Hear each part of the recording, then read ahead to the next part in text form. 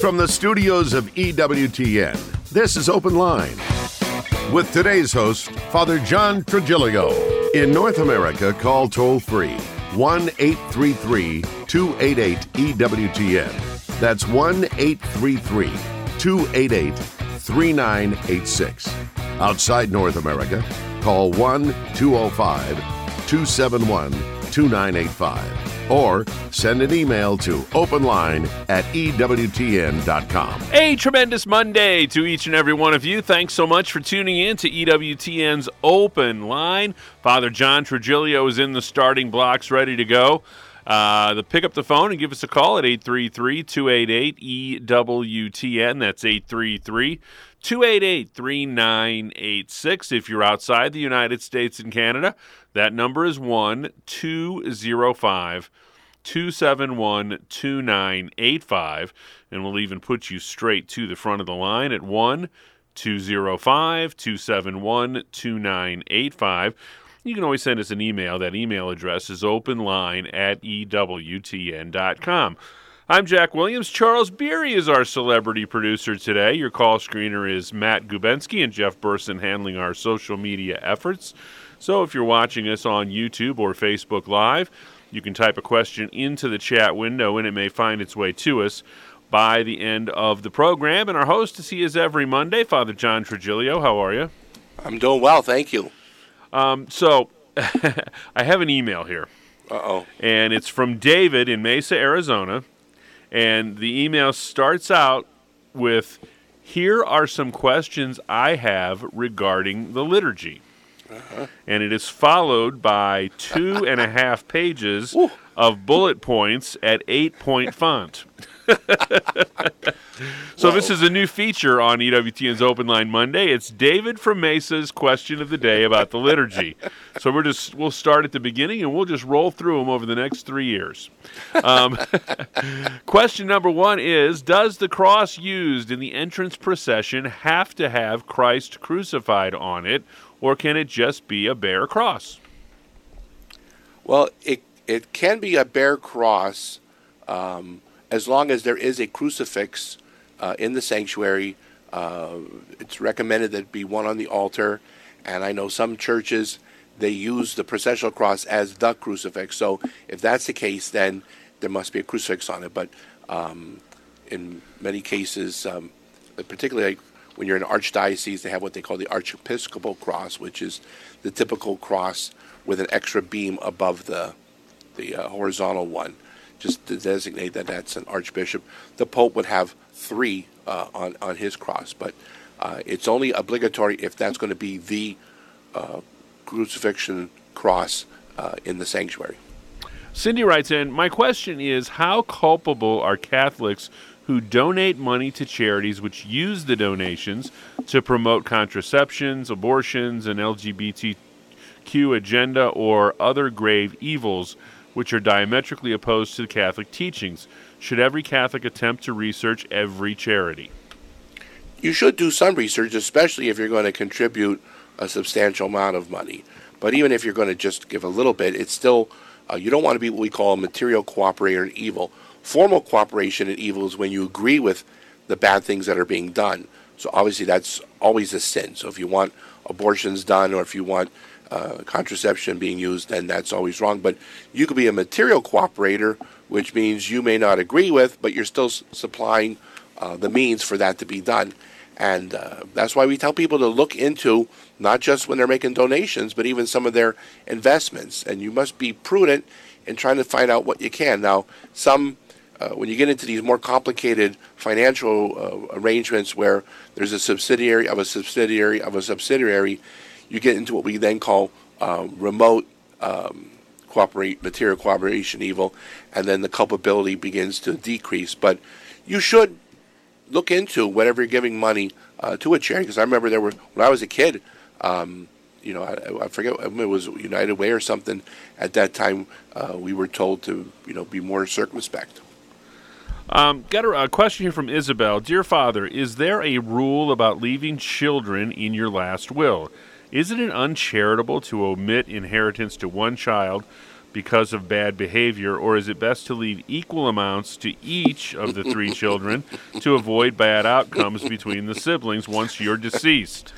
Let me tell you, being Italian and Polish, that's World War VIII right there. They fight and they scream over the car, the house, the quilt, who got what.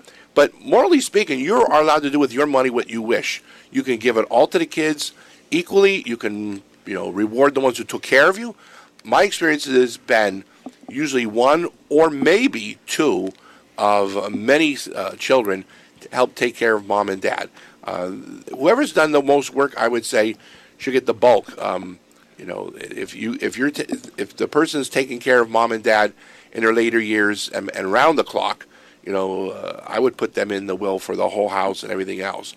You're not morally bound to do that, though. You can give it out equally. You can give it to nobody. You're not bound, because if they're full-grown adults. Now, if you've got children who are minors, they're not able to take care of themselves, yes, then you have a moral obligation as the parent to leave money so that they can be taken care of. But again, it's not necessarily that it was equal across the board, but you want to be reasonable about it. But again, my experience has been when I've got parishioners who passed away, their kids were all adults. They were well into their, past their prime, so to speak. And you do with it as you like. There's a famous episode of Mother Angelica Live where she received a phone call from a woman who was bickering with her sister after her mother's passing over I kid you not, a jeweled commode. And Mother Angelica said, right at the top of the list of things that I am not going to hell for, it's a commode. I saw Winston Churchill's gold toilet when Father Briganti and I were in England some years back. Oh, goodness gracious.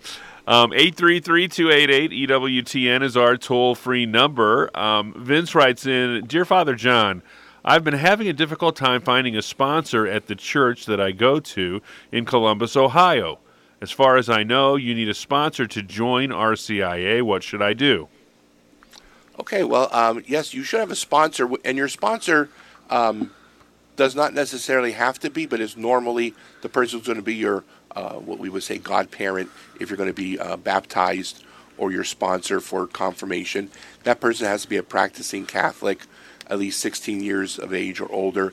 They themselves need to be baptized, confirmed, receive their Holy Communion, and be validly married if they are married, and that they go to church. If you cannot find one, please talk to the pastor, the parochial vicar, the deacon, whoever's in charge of the RCIA, because I've had that happen to me when I was pastor for 16 years. We have parishioners who would make themselves available as a sponsor. Sometimes someone would want to be a sponsor, but they live too far away. We call proxy. That person can then actually be in the book as the sponsor, but you need someone to be with you during the classes and all the other activities. So, yes, someone can step up to the plate and do that for you. So I would definitely speak to whoever's running the RCIA in your parish. And if you don't get any satisfaction, call the Diocese of Columbus. They got an excellent bishop there. Father Regenti is now the vice rector at Josephinum. It's a wonderful diocese. 833-288-EWTN. Stephen writes in, Good afternoon. How certain are we that the remains of St. James, son of Zebedee, are buried at the Cathedral of Santiago de Compostela? I think we got moral certitude. I don't know if it's metaphysical certitude. Certainly, a lot of the relics that we have, they're most likely probably the ones that we have some more concrete or even metaphysical certitude would be like of St. Peter there in Rome, because extensive research has been done, but also miracles have been attributed to those relics. And but that's our faith isn't on things; it's on the persons of the Trinity. That's why if someone were to later find and say, "Oh, that's really not St. James; it's someone else," our faith would not be shaken, because it's not built on that. These are meant to be boosters, affirmations, but they're not the content of faith. The resurrection is. Straight ahead, we're going to talk to Sylvia in California, Tyler in Sheridan, Wyoming, Miranda in the great state of Missouri, and we've got plenty of time for your phone calls as well. Pick up the phone and give us a call at 833-288-EWTN. That's 833-288-3986. If you're outside the United States and Canada, we'd still love to hear from you. That number is 1-205-271-2985, and we'll even put you straight to the front of the line at 1-205-271-2985. It's EWTN's Open Line Monday with Father John Trigilio.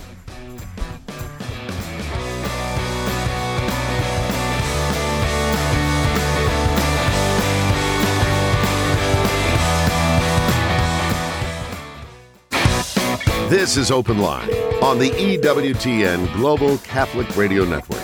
If you have a question, call 1-833-288-EWTN. That's 1-833-288-3986. Outside North America, call 1-205-271-2985. Or send us an email to openline@EWTN.com.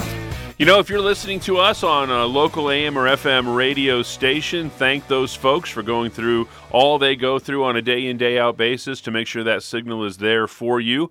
And if you maybe don't have a Catholic radio station in your area, we would love to talk to you about what steps you might take towards playing a role in making that happen. If you'd like to learn more, simply send Steve Splonskowski an email. That email address is radio@EWTN.com. And just put attention Steve in the subject line, and we will get it on to him. First up today is Sylvia in the great state of California, watching us on EWTN television today. Sylvia, thanks so much for holding. You are on with Father John. Okay. Hello. Hello. Yeah, I'm still here, Sylvia Jones. Yes, what's your question, Sylvia? Yeah, my question is, okay, when you die, where you go, in heaven or hell? Because they said if you're bad, in hell, and then if you're good, in heaven. So what really good? I mean, really, but the kid, they said, is in heaven for sure because they're angels. So do you know where in Bible we read that, or what is, where you go when you die? Okay. Yes. If you die in the state of mortal sin, unfortunately, that's the worst case scenario. Then you end up in hell because you've severed your lifeline. You've cut your ties with the life of grace, and that's why we call it mortal sin, because you're dead in the life of grace, and you end up in hell. But if you're not in the state of mortal sin, you can theoretically go straight to heaven, or, as in many cases, you go to purgatory, which prepares you for heaven. Everybody in purgatory is definitely, absolutely, positively going to go to heaven. They just need some time, a state of purification, and that gets them ready for the beatific vision. And all through Scripture, you see references to Jesus talking about beware, of the place where there's wailing and grinding of teeth, Gehenna, the fire dies not, the worm dies not. So there are so many references to the reality of hell, but also the reality of heaven. And we have to want heaven so much, so bad, we'll do anything to get there. It's not just a foregone conclusion. We don't believe in universalism, that everybody is de facto going, but we do believe that, we have a merciful God who will forgive us if we're truly sorry.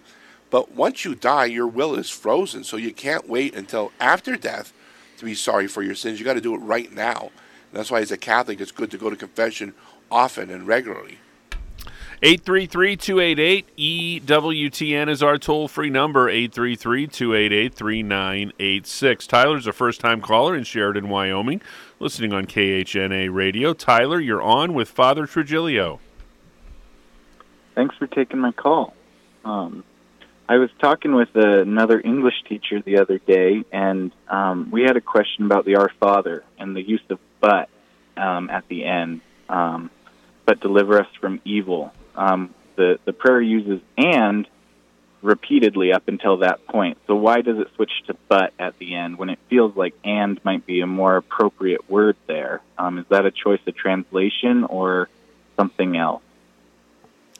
Yes, I have to say that's the first time I had that question, but that's a good one.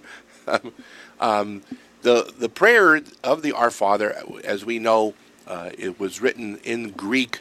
That is the language of the Gospels, and then later translated into Latin by St. Jerome in the year 400 A.D., and then subsequently translated into our English language. So the Greek there, when you're reading, especially ancient biblical Greek, some of the words can have more than one meaning, and unlike the English, where we're much, much more precise, in the ancient languages, there's a lot more latitude. So you can, they make a distinction between dynamic equivalence and formal correspondence when translating. Dynamic equivalence is when you're looking at the same meaning, as opposed to formal correspondence where it's word for word. So for instance, when Jesus says, unless you hate your mother and hate your father, you can't be my disciple, we don't take that literally, because we know in ancient Hebrew they didn't have superlatives, so you couldn't say easily, you got to love God the most. So you used hyperbole, as Jesus did, for that. And yet we also believe, just because, remember, we just celebrated Corpus Christi Sunday this weekend, when he says, this is my body, this is my blood, you must eat my flesh is real food. We take that literally. So that's why you need a church, a magisterium, to authentically interpret these things. So with the Our Father, there have been a number of translations, and I know, the Italian even got a little tweaking by Pope Francis. So it's not a once done slam dunk there, I hate to say. God bless you, Tyler. We appreciate the call today. Next up is Harvey, another first-time caller in Columbus, Ohio, listening on St. Gabriel Radio. Harvey, you're on with Father John Trujillo. Oh, thank you. I'm hearing about this, something on solidarity, that's taking place. And I wonder how it relates to the magisterium, and it seems to be having a progressive bent to it. I've been reading about it in the National Catholic Register. Yes, the word I think you're looking for is synodality. That is a particular concept, and this isn't new, although, Pope Francis is one that's been using it the most. But there have always been synods, and those are basically gatherings of bishops. It can be a local. You can have a diocesan synod where the bishop has the people of the diocese come together. It could be a national or international synod, and the Pope can call what they call a universal synod. Many times, like with Pope John Paul the Great, he would have a synod in preparation for something like the celebration of the year on the Eucharist or the year on the priesthood. And so the synod is different from an ecumenical council. An ecumenical council has the full weight of the magisterium and is infallible when it is signed off by the Roman pontiff on particular decrees, like with the Council of Nicaea that condemned Arianism, the Council of Chalcedon, the Council of Ephesus that said Mary could be called Mother of God, the Council of Trent. An ecumenical council is one of the highest. We also have ex cathedra pronouncements of the Roman pontiff, like when Pius IX declared the Immaculate Conception, or Pius XII with the Assumption. A synod does not have the same magisterial weight to it. It's always in preparation for. So when people are getting a bit nervous and that, I say to them, just wait, because synods are preparatory. Synods do not enjoy the fullness of the teaching authority. That's reserved to the bishops gathered together around the world with the Roman pontiff, or the Pope can do this on his own from an ex cathedra. We also have the ordinary magisterium, which is something that's been consistently taught through the ages by the Pope and the bishops. So basically a synod is a gathering. It's a meeting that we always hear about what's going on in Germany, and there is a cause for concern and worry.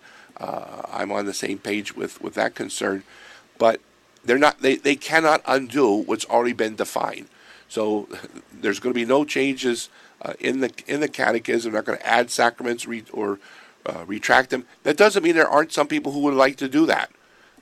They're there, but they're barking up the wrong tree if they think they can do this through the Synod. Thank you, Harvey. We appreciate the call. That opens up a line for you at 833-288-EWTN. That's 833-288-3986. Tom is in Twinsburg, Ohio, listening on The Rock in Cleveland. And, Tom, I think you have a question about Father Trujillo's ancestry. Yes. What were the Nephilim? Yeah, I'm gonna. Someone's gonna get the Quinque Via here, not from Aquinas. Okay, the Nephilim. All right, the Nephilim are these giants who are described in the Old Testament. There's a lot of the jury's out on who they are. The references to them was like they were the alleged offspring of when fallen angels, would have relations with human beings. They were half angelic, half human. That's never been official teaching of the Church, but certainly in the Jewish Talmud and some of the Midrashes, folklore, this idea that the Nephilim were these giants, and they could have been, I read somewhere, they could have been descendants of the Neanderthals, because Homo sapiens, human beings like you and me, we did not descend from the Neanderthals. We were closely related in one sense, but science has now been showing that they're distinct. So rather than saying, "Oh well, we were Fred Flintstone at one time, and then now we're not," no, that they were if they existed, they would have died out. But their origins are very murky. They are mentioned, like I said, in the Old Testament.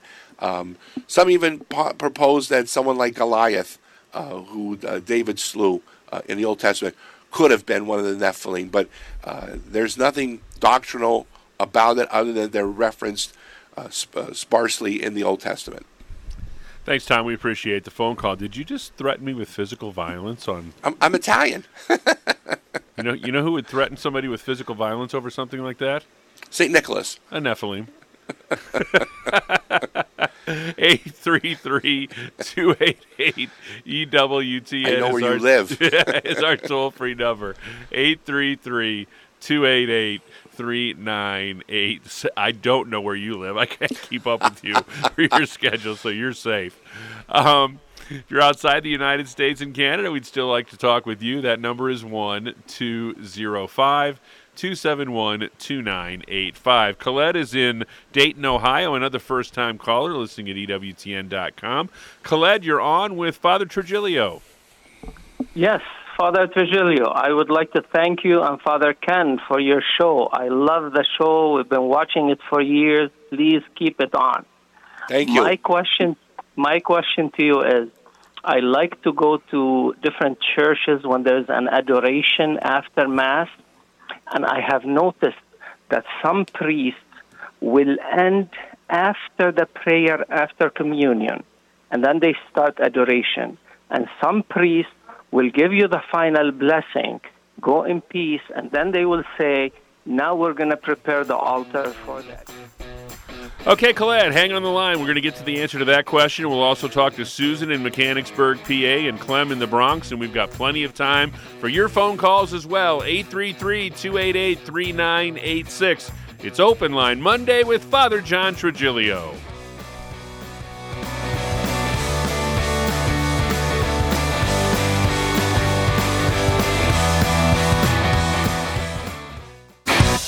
This is Open Line on the EWTN Global Catholic Radio Network. 833-288-EWTN is our toll-free number. A couple of open lines for you at 833-288-3986. We're talking to Colette in Dayton, Ohio. And, Father, he wants to know if a priest should give a final blessing if adoration is going to follow Mass. Yes, it is preferred. The rubric state that should happen is after the prayer after communion, there is no final blessing. The Blessed Sacrament is put in the monstrance on the altar, and then reverence and adoration is given. And this is what's supposed to be done. Particularly, there's going to be an extended time of adoration. They don't want to have benediction just immediately after Mass. You want some time of private prayer or afford people the opportunity to pray before the Blessed Sacrament. I know it had been a custom in some parishes, particularly on Sunday, right after at the last Mass on the afternoon, the priest would have benediction. But what they're asking in the rubrics now is that if you're going to do it after Mass, there is no final blessing, and then you put the Blessed Sacrament. Now, I know some churches, they don't follow that. The priest does the final blessing. Then you should have a little gap of time. Maybe the priest could go back to the sacristy, change into the cope, and then proceed with. But if it's going to be right back to back, you should do it the right way, especially if you're going to do like Corpus Christi, parish 40 hours. That is the preferred way of doing it. Thanks, Colette. It's a great question today on Open Line. Monday, 833-288-EWTN is our toll-free number, 833-288-3986. Susan is in Mechanicsburg, PA, listening on Holy Family Radio. Susan, you are on with Father John. Hello, Father. Thank you for taking my call. Here's my question.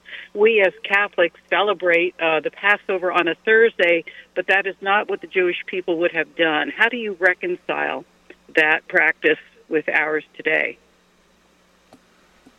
Our belief is that the Jesus celebrated the Last Supper at the Passover time, and there's always the theologians have been having discussions on exactly what time of day. It's the Paschal mystery. So remember, in the Jewish custom, once it's sundown, it's the next day. And so some were trying to say that, well, was this on Wednesday? If the sun's down, then it's Thursday.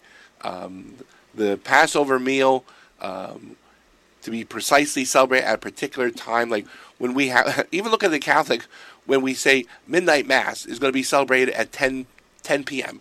It's not midnight, but we're using the contemporary usage now. So we have pretty confident that Jesus celebrated the Last Supper before the crucifixion, which was the next day.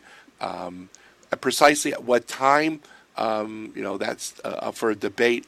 But the Jewish Passover, remember too, every family did it separately. This was not the celebration that was taking place in the temple itself. This was done in the upper room, and there was a lot more leeway, just as there is today. If you're at home and you're going to have an Advent wreath, you don't have to light it at 6 p.m. You don't have to light it at 9 p.m.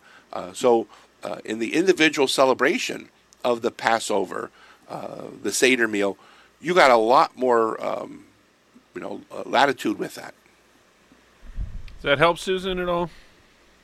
Well, somewhat. Thank you for taking my question. Oh, you're very welcome. We appreciate the call today. 833-288-EWTN is our toll-free number, 833-288-3986. John writes in, I often hear that the proclamations of Catholic councils are infallible and irreformable. If that's the case, how do you explain the contradiction between the Council of Florence and Vatican II regarding the possibility of salvation outside the Catholic Church? Florence states in paragraph 714, but also Jews and heretics and schismatics cannot become participants in eternal life, whereas Vatican II in Nostra Aetate says, yet the Jews should not be spoken of as rejected or a curse. Which speaks for Rome? Well, we have to remember the ecumenical councils, each particular dogma has to be signed off by the Roman Pontiff, and so it's not just a generic, the whole council. Each particular document, like with the Council of Trent, there's 7 sacraments, no more, no less. The churches teach that. Read Dominus Jesus, which gives a wonderful contemporary explanation of the fact that, yes, the church is necessary for salvation. Everyone is saved. Who is saved through Christ and through the Catholic Church. But some people may not realize that.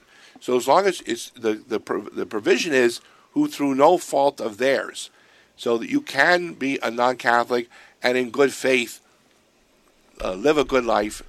We believe that God is not going to prevent you from going to heaven as long as you did not overtly, consciously, deliberately, freely reject Christ and his church. And so it's what we call invincible ignorance. It's part of the universal salvific will of God.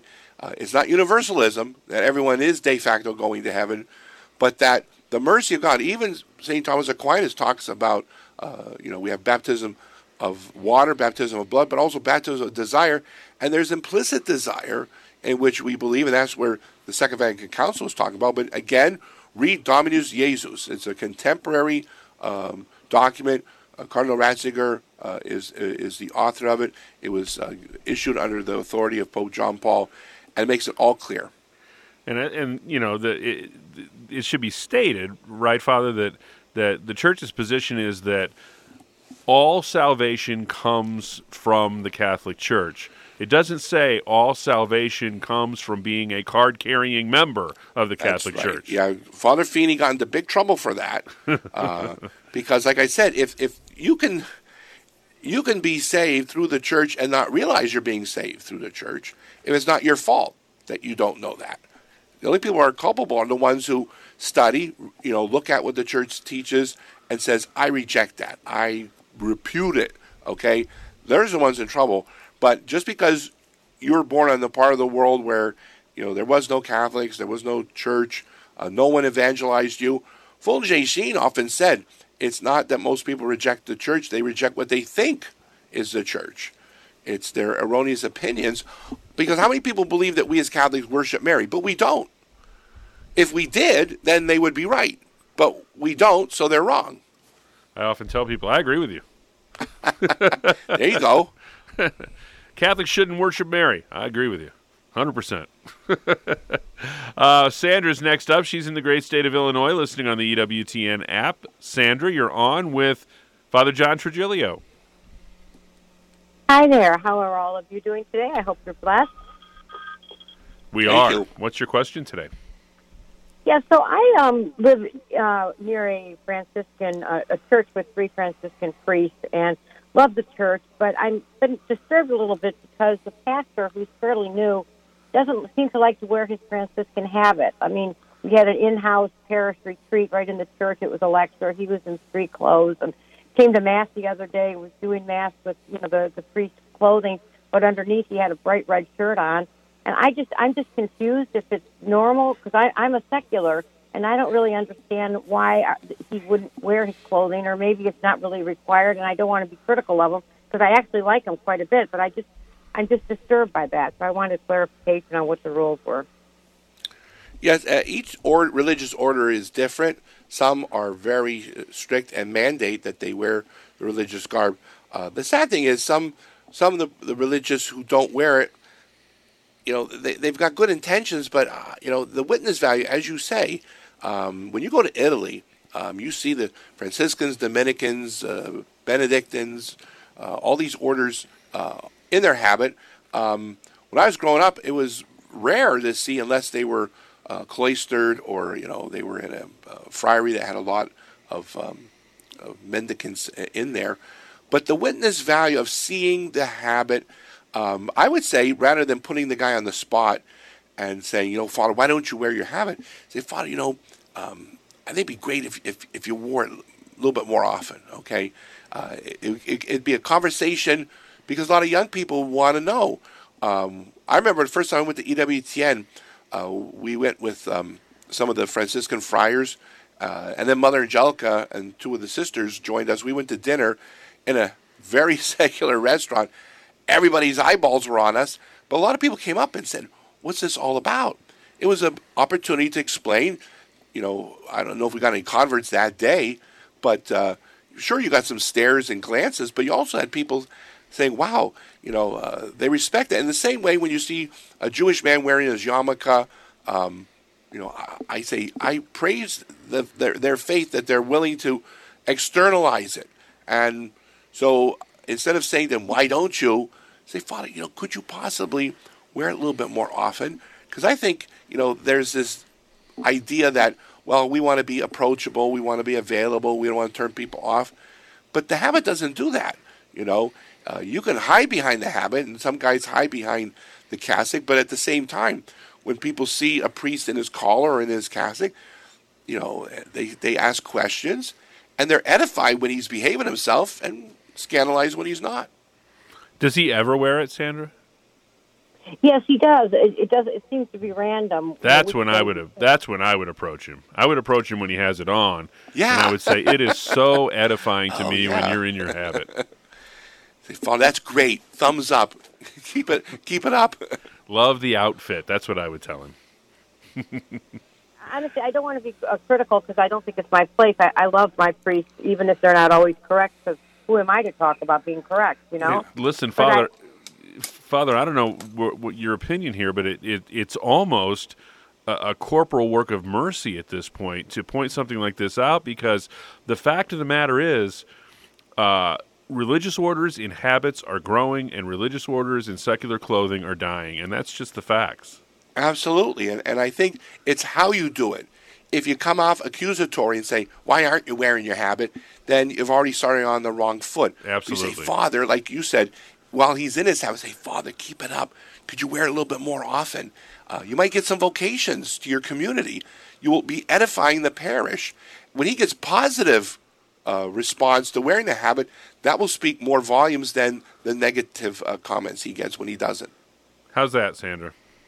Thank you so much. I just, he used to be a missionary, and I just thought maybe it was because missionaries don't necessarily have to wear them, and maybe because he was hot, Yeah, I don't want to be, I'm not going to be critical. Yeah, no, they wear them in the Sahara. The only place I remember some nuns down at the National Shrine in D.C., they were from Poland when the communists wouldn't allow them, so that was part of when they started their order. That's why when you see them down in Washington, they don't have a veil because of that. But that's how they were formed. The rest of the sisters, the brothers, the friars, they've got a habit, and I'm edifying myself when I see that. God bless you, Sandra. Thanks so much for the phone call today. 833-288-EWTN is our toll-free number, 833-288-3986. Be sure to join us for the Holy Sacrifice of the Mass live from Our Lady of the Angels Chapel every single morning at 7 a.m. Central Time, 8 a.m. Eastern Time, every day but Good Friday, right here on EWTN Television and Radio. Misty writes in, she's sending this from her iPhone greetings, and she says, I've read several stories about popes openly enjoying alcoholic beverages such as wine and even whiskey. As I understand, even other religious leaders in the church openly enjoy such beverages. However, how do religious leaders justify drinking in this way when they consider 1 Timothy 5:23, where Timothy is apparently an abstainer? If you can get into the minds of popes, and indeed, if you yourself enjoy a pint or two, how can this be justified? It's the virtue of moderation, temperance, knowing how much, how little, when. Jesus turned water into wine and was alcoholic wine because the wine steward said, "This is the best I've ever drank." If it was not, some people were trying to make it was grape juice. The wine steward would have detected that, okay? He knows the difference between wine and grape juice. It's the abuse of alcohol. Some people should never have it because they have a low tolerance, they have a proclivity for alcoholism or health issues. Other people, they can handle it, but they have to know when to say, I've had enough. There's nothing intrinsically evil or sinful in alcohol itself, but you have to know when to say, I've had enough, or to say to your friend, maybe you ought to just step back. You've had enough already. But for the social aspect, again, even like we go back to the Seder meal, someone asked a few minutes ago, they would drink wine at the Seder meal. I know, there was a concern with little children. It's just a very small amount. So we don't teach that as Catholic teaching that all alcohol is to be stayed unless you've got an issue with it biologically or you've got an addiction issue to it. Ralph would like to know, how do I explain baptism to a non-Catholic? They believe you should not be baptized at birth, rather when you're old enough to be baptized. I get into a lot of disagreements with non-Catholics at work, although always respectively disagree. Well, I use the same argument I did with my cousin, who said to me, I'm going to let my kids choose for themselves, so I'm not going to have them baptized in case they want to change religions. I said, well, follow that logic to its conclusion. If you're not going to impose a religion on them by having them baptized, then don't give them a name. Why are you forcing a name on them? Just call them son, kid, hey you, and then let them choose a name for themselves. Obviously, that makes no sense. Say to the government, I don't want my kid to have citizenship until he or she's old enough to realize it. Of course not. You want them to have an identity, and if they want to, they can legally apply, change their name, renounce their citizenship, and God forbid if someone's baptized Catholic Christian, they can repudiate if they want, but they start with identity. So the name you gave them, their first name, their last name, their citizenship, were all thrown at them, and they can choose to abandon that. But they need something. They need an anchor.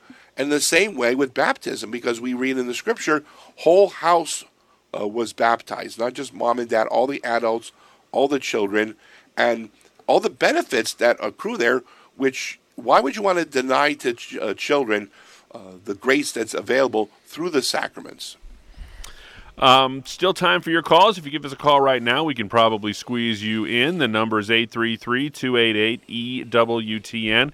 It's a free telephone call anywhere in North America, 833-288-3986. Michelle would like to know, I would like to ask about not being able to get to Mass on Sunday.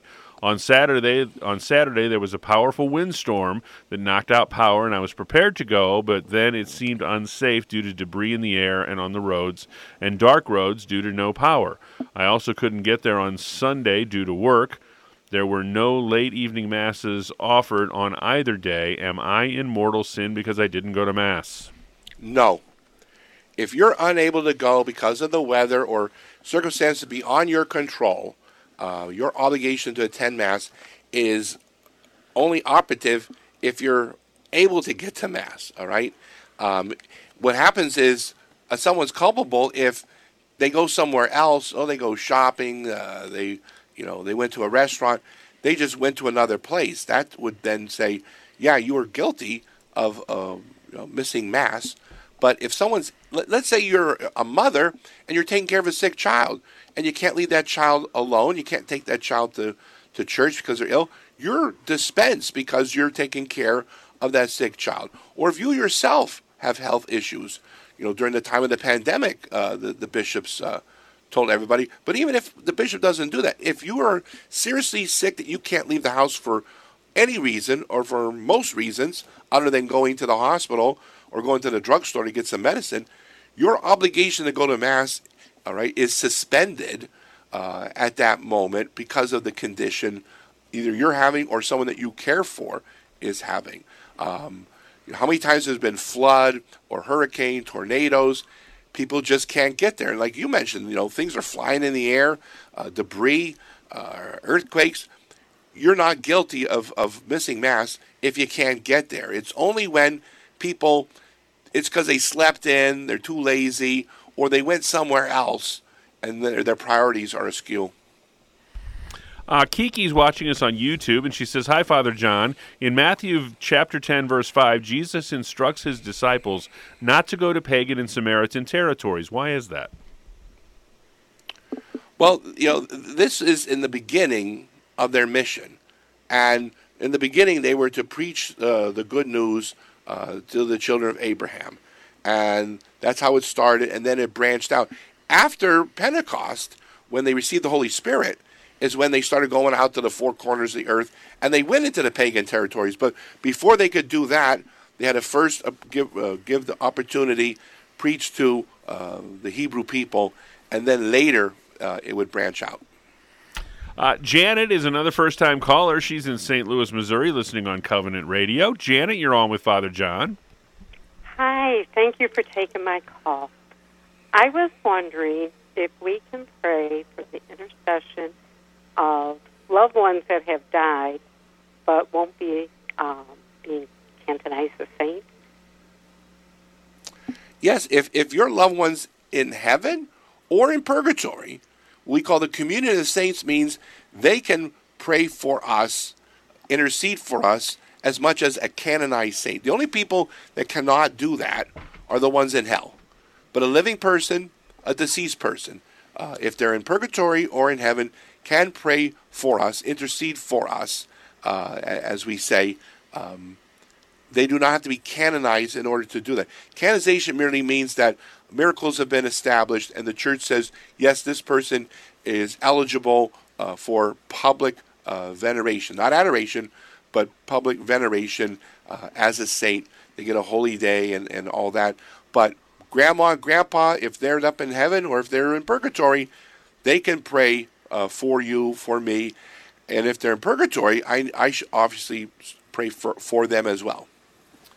Thanks, Janet. We appreciate that phone call today. Chike is watching on YouTube and says, Dear Father, please, what should be our attitude or approach to vengeful psalms? Such psalms are not really in line with the teaching of Jesus. Should we continue praying such psalms? Well, the question is, how are you doing this? Because what we call the deprecatory psalms or the curse psalms are in the Bible. They're considered inspired text. They're part of Revelation. But if you notice, they're not in the Liturgy of the Hours. They're not in the Breviary, the Divine Office. I was mentioning this in one of my classes to the seminarians. Said sometimes the curse psalms reflect on what you feel, and obviously that's genuine. But your intention is not that you get vengeance on your enemies, that you want them to squirm, or as we say in Italian, schiat and gorp. All right. That's not good. But if you're saying, I in this right now, I'm not in a happy place. My enemies are overwhelming me. When you're reading those psalms, when you're praying those psalms, the goal is not retaliation. It's just honesty that, yes, this is what I feel. I need to move beyond this, though. Because the curse psalms do not exist in and of themselves. They are connected to all the other psalms. Yaroslav writes in, Hi from Ukraine. How are you? How can I pray for the priests? Oh, well, first of all, we're praying for you and for all the Ukraine. How you can pray for priests every day. Tell you what, day. He's in a unique situation of being a powerful intercessor. Absolutely. Pray for the priests there in the Ukraine. Pray for the priests here in the United States and around the world, that we be better priests. That we would always, every day, seek to be better priests. Nobody's got it made until the day you die and the Lord calls you home, or definitely for a particular judgment. Every priest can and should do better, and the same with every bishop, cardinal, and pope. We can always improve. So pray for that the priests would always be faithful to their vows, to their promises of obedience, celibacy, and if they're religious, poverty and chastity, that they offer the sacraments with reverence as well as validly and licitly. But just pray that more of us be the priests we should be, and pray for the ones who aren't, that they repent, because you're a priest forever, and Judas could have repented, and Jesus would have taken him back. He took Peter back, but Judas did not go that route. So how many potential Peters do we have there? If people didn't pray, they would end up as Judas. And finally today, Liam from Ireland would like to know if you know the origin of the Hail Holy Queen prayer, who composed it, or was it given by Our Lady? Oh, the Hail Holy Queen, the Salve Regina. Yes. It's not from Our Lady. I know that the Memorare was St. Bernard of Clairvaux, but I can't tell you without doing some more research the Salve Regina. It is an ancient hymn that's part of the Liturgy of the Hours. Yes, I don't think Our Lady would have written Hail, Holy Queen. No. Father, would you leave us with a blessing? Benedicat vos omnipotens Deus Pater et Filius et Spiritus Sanctus. Amen. Amen. On behalf of our host, Father John Trigilio, our producer, Charles Beery, call screener Matt Gubensky, and our social media maven, Mr. Jeff Burson, I'm Jack Williams. Thanks so much for tuning in. Back at it tomorrow with Father Wade Menezes talking faith, family, and fellowship. Until we get together then, God bless.